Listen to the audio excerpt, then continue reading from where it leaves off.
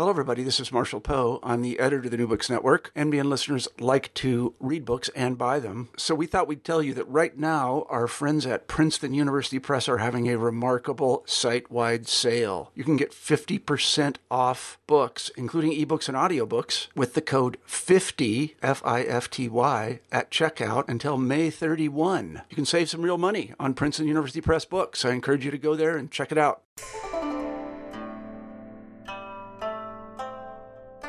Welcome to the New Books in East Asia Studies podcast. My name is Nathan Hobson, and today we're going to be talking about Dr. Sayaka Chitani's Nation Empire, Ideology and Rural Youth Mobilization in Japan and Its Colonies, which is out from Cornell University Press in 2018. This is a book that tackles the fraught question of how and why young men in marginalized and rural areas of Japan and its colonies became emotionally invested in the project of Japanese nationalism and militarism. Chitani asks why so many rural youth, especially in colonial Taiwan and Korea, actively participated in Japanese imperial and wartime programs, including volunteering as Japanese soldiers. Nation Empire explores the role of the Seinendang, village youth associations, in youth mobilization within the Japanese Empire, focusing on a comparison of villages in Okinawa, Miyagi Prefecture, both in Japan, and also in Taiwan and Korea. Chitani's translocal study highlights the social dynamics at the local level of the creation and mobilization of rural youth and rural modernity within Japan's national empire. In particular, she unearths the subjectivity of those young men as they use the new category of youth, and rural youth in particular, to advance their own interests vis-a-vis their elders and the national imperial society in which they lived. I'm here today with Dr. Sayaka Chitani from the National University of Singapore. Thank you so much for joining us. Can you tell us a little bit? Yeah, can you tell us a little bit about how you came to this project about Nation-Empire and the rural youth groups? Sure. So this was my dissertation, and I have a long prehistory before starting a history PhD. I did my PhD at Columbia University, but originally I was studying, my BA is in international law, and I was studying more of international politics and international affairs. So originally I started my PhD in political science in George Washington University, and many things happened, and I switched to history at Columbia. And when I came in, one of my advisors, Carol Gluck, told me that I don't have to become a historian just because you're in the history department. And it just sparked my joy, and then I switched.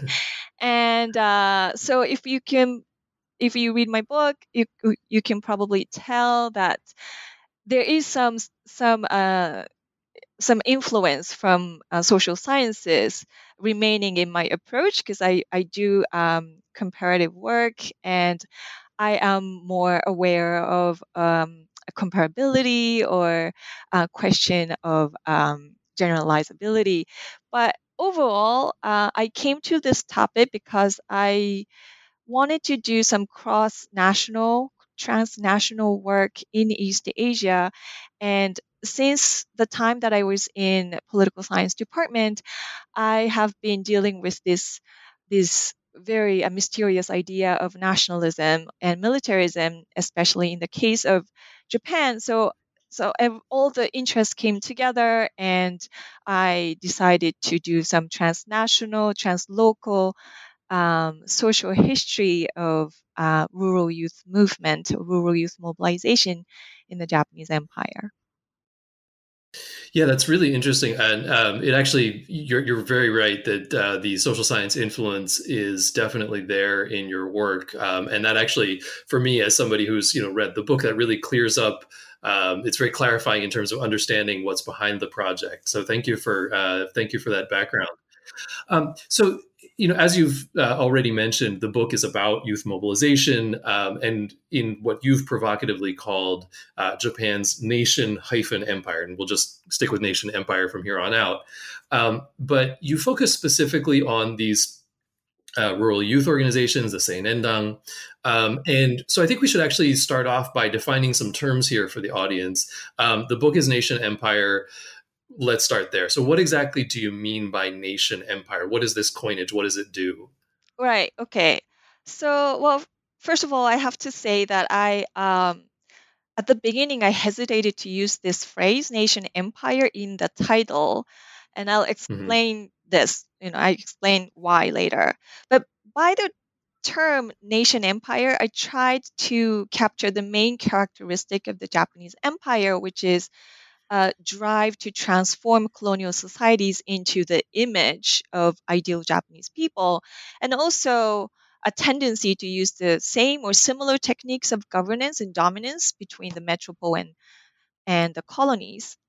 And people usually, or historians, have been using the term assimilationism, and which is totally fine as a term because it was assimilationism, but the term just doesn't capture the nature of it because it reminds the reader of the French model or French Algeria.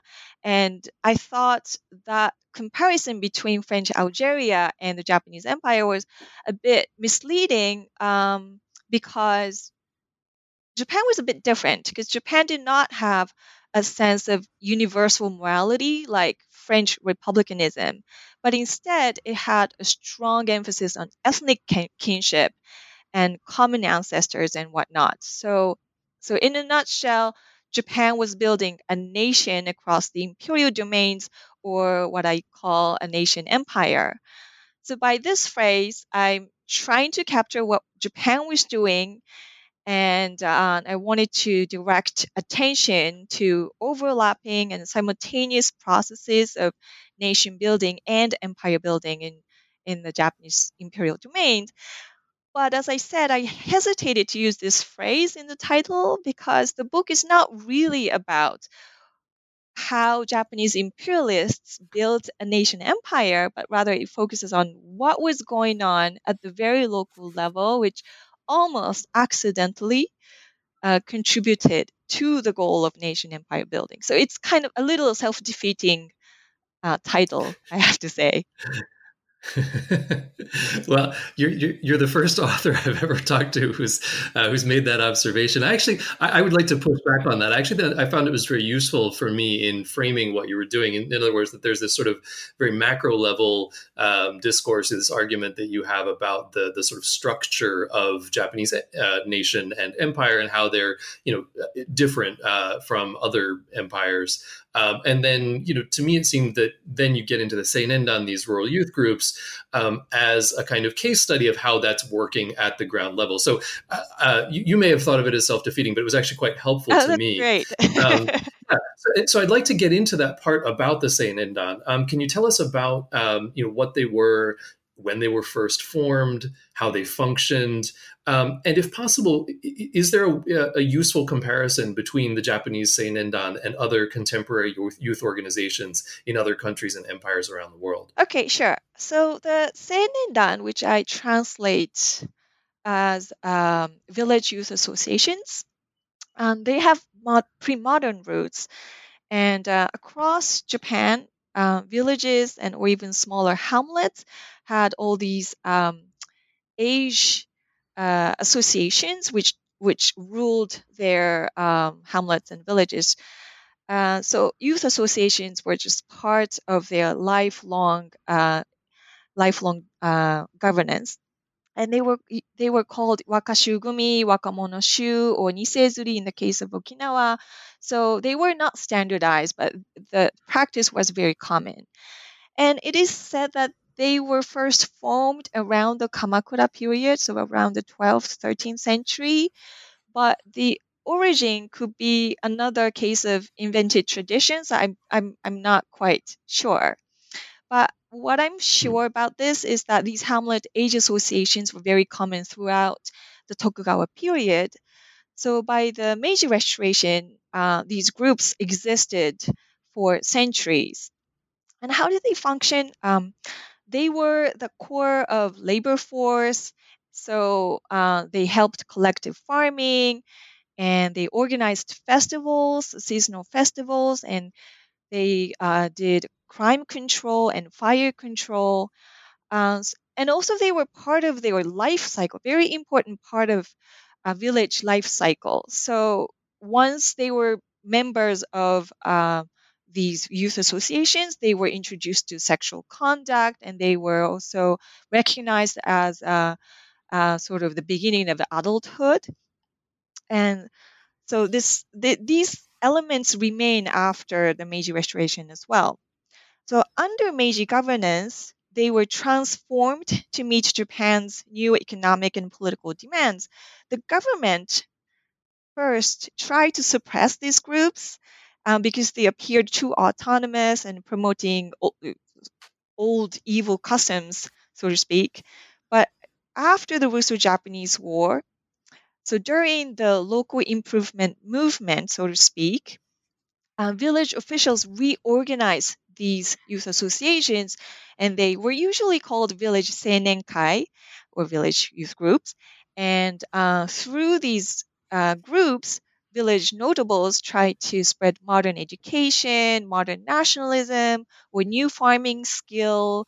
And also, more importantly, they tried to prepare seinenkai members for the universal conscription exam that they had to take at the age of 20. And in 1915, these groups were standardized throughout the country under the name of the Seinendan. And these Seinendan groups also built national headquarters, which still exist in Tokyo today.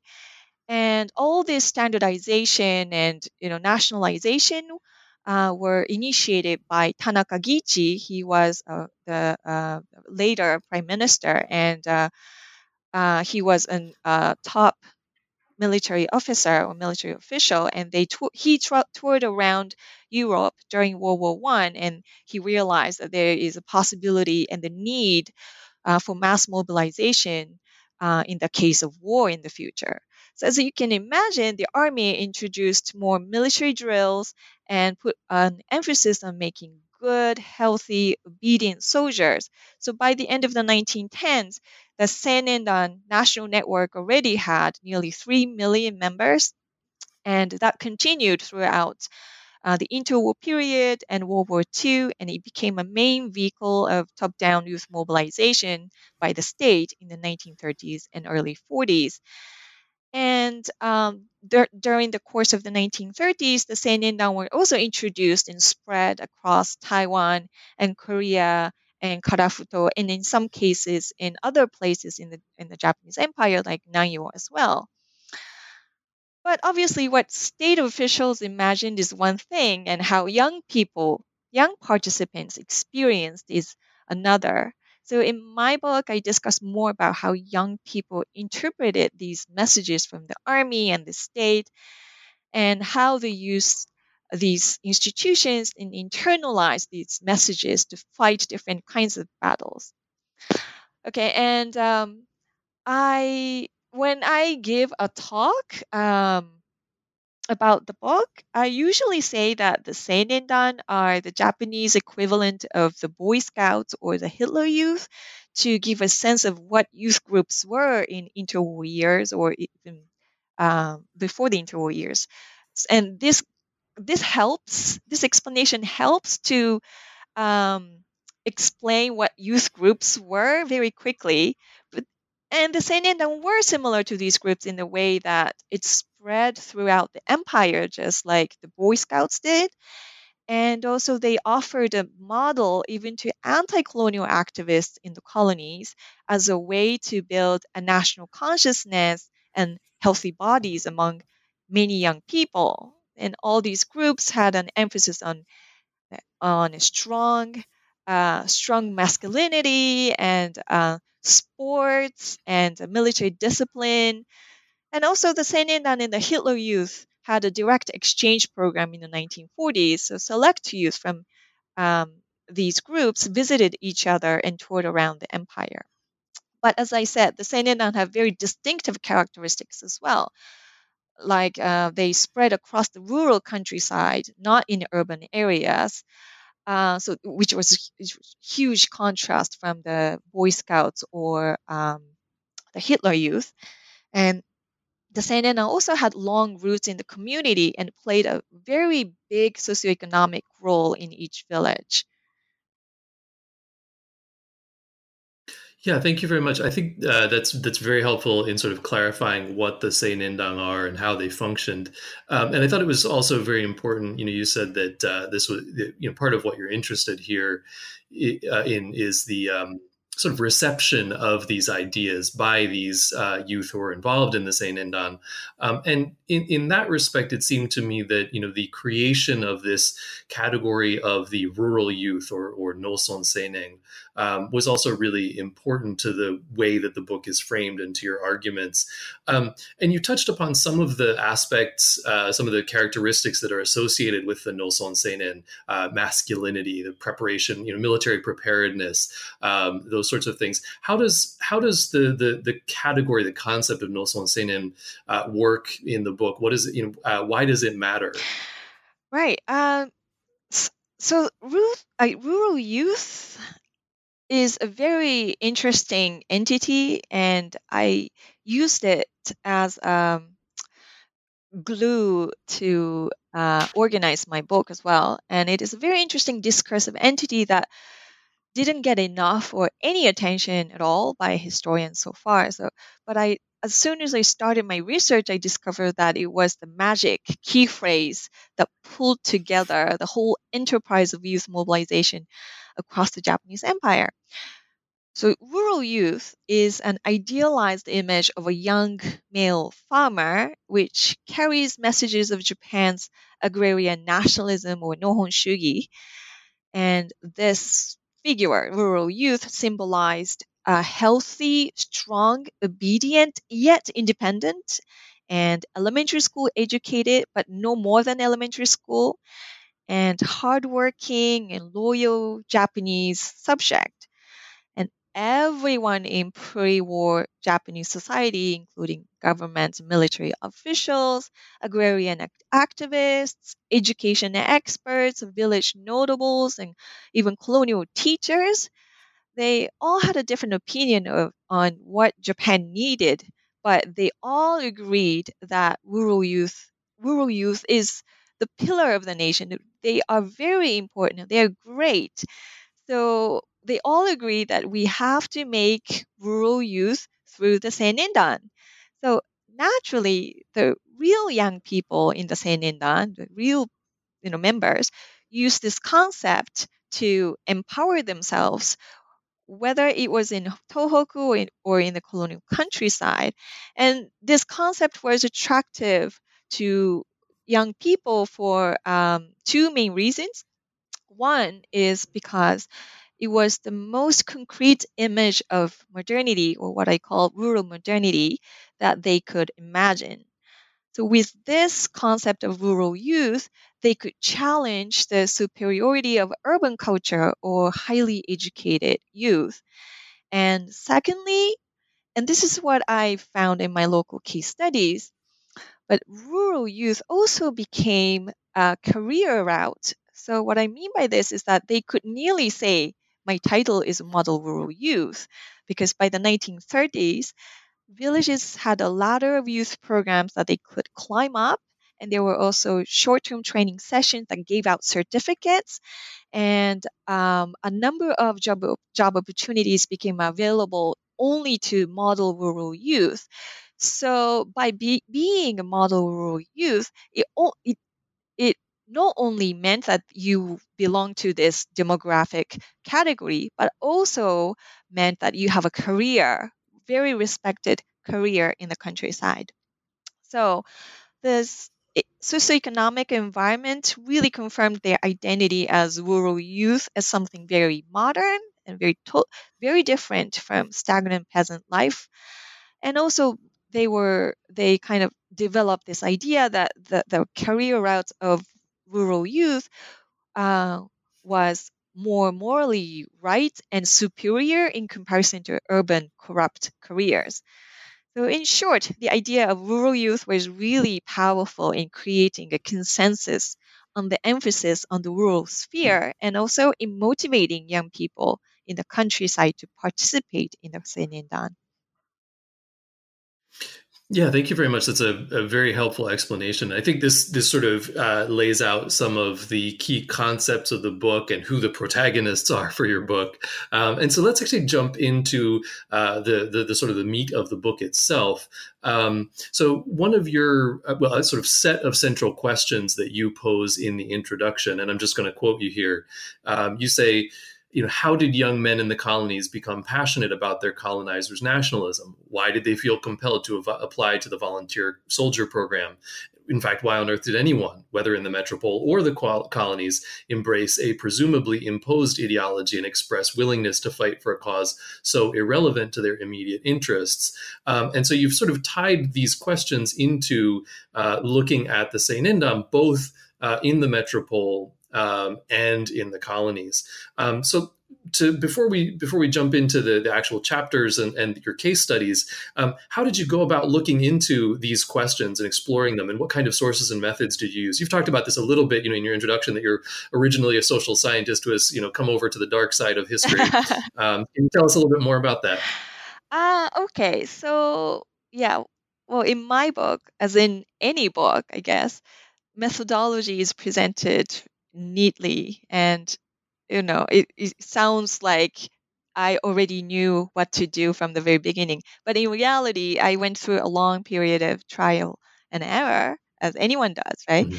And these questions themselves emerged when I started writing, not when I was doing research. But I was interested in the spread of the Seinendan. I knew there were Seinendan in the colonial countryside, but I didn't know how they were received. So I wanted to investigate the local receptions of the Seinendan in different places. And well, I had language training in Chinese and Korean, and I was raised in Japan. So I kind of, romantically decided to do village level local histories and oral interviews in the Japanese, Taiwanese, and Korean countryside all together. But I had no contact whatsoever when I started my dissertation research. And I almost gave up trying to find a local case in each place so many times. But, well, in the end, I did locate each individual and village cases. And I found a great amount of personal and local details. And especially in Taiwan, I hit the jackpot. I found this figure. I start my introduction with his story, right? Xu Chongfa. He preserved almost all the documents from his local youth training um, experiences. He was an instructor in a youth training institute.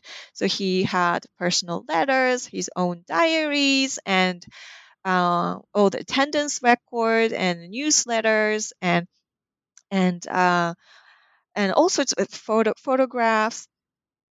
And even outside Taiwan, though, in Korea and in Miyagi and Okinawa, it was difficult, but I could locate individuals who preserved some personal records about youth mobilization. So I consulted their own materials, and also sometimes they donate their stuff to city archives or town archives. So I basically mired myself in the storage of the local archives and local Seinendan branch storage. I also interviewed these people and former Seinendan members. So I collected everything that could inform me of their family background and village society in general. Yeah, thank you. And that actually leads me really nicely, it segues really nicely into the next question that I have for you.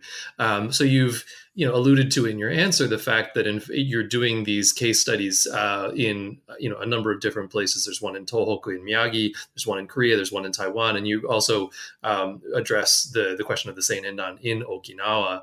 And this is part of what I see as an innovative aspect of the book, in that you engage with questions of assimilation, mobilization across the nation empire, and you identify many of the same processes and dynamics playing out in the margins of the metropole and the colonies, which I think is part of your nation empire argument. Do you see this metropole colony relationship as fundamentally similar to the urban rural one within Japan, or is it different? Can you tell us more about that? Okay. So it was very difficult to hit the right balance in my Hmm. emphasis between local specificities and a common pattern.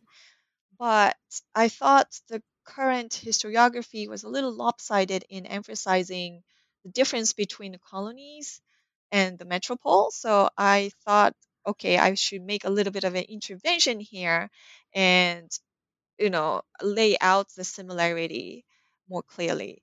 So, what I found is that there are a number of common elements that come together to make a social mechanism that produced an emotional attachment to Japanese nationalism, and I call this mechanism the social mobility complex. And I didn't come up with this term for the dissertation. I had a very different phrasing for this mechanism, but I did, um, specifically name it. And my advisors were like rolling their eyes, like, "You have so many words that you coined in this dissertation."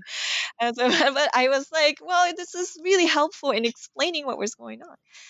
So anyway, I decided to call it the social mobility complex because the core of this mechanism is a sense of social mobility or a sense of self transformation shared by village youth. And this transformation was usually triggered by governmental programs, including the Senendan or other youth training programs. And in the case of Miyagi, for example, in 1926, Ugaki Kazushige, he decided to build uh, Seinen Kunrenjo youth training uh, centers across Japan. And that was a sort of a confirmation of how the army wanted to train civilians or teenagers to prepare for conscription exam. But on the ground, what happened was that it created totally new job opportunities for those young farmers who had military service experience. So that kind of created a sense of social mobility, or in other words, it's a next step outside the Seinenda, with next step after military service. So that kind of transformed how they viewed themselves, and the key term here, rural youth, became much more of a modern being. So that sense of social mobility is the core of this mechanism, and this I identified a similar mechanism happening especially in the late 1930s in Taiwan and Korea. And another element of the social mobility complex is, as I said, the identity construction of rural youth through Senendan print outlets. So the Senendan created this massive organization encompassing the whole empire. So they did have very good circulation of publications. So through these outprint outlets, village youth wrote what they felt in the local community in the language of rural youth, so they could share their identity as model rural youth or Mohan Noson Seinen, and they shared their grievances and their hopes, and that created a shared identity. And another thing that I emphasize in my book is that this mechanism of social mobility complex was filled with emotions, and not just the idea of rural youth, but they shared intense emotions using the language that provided by state officials.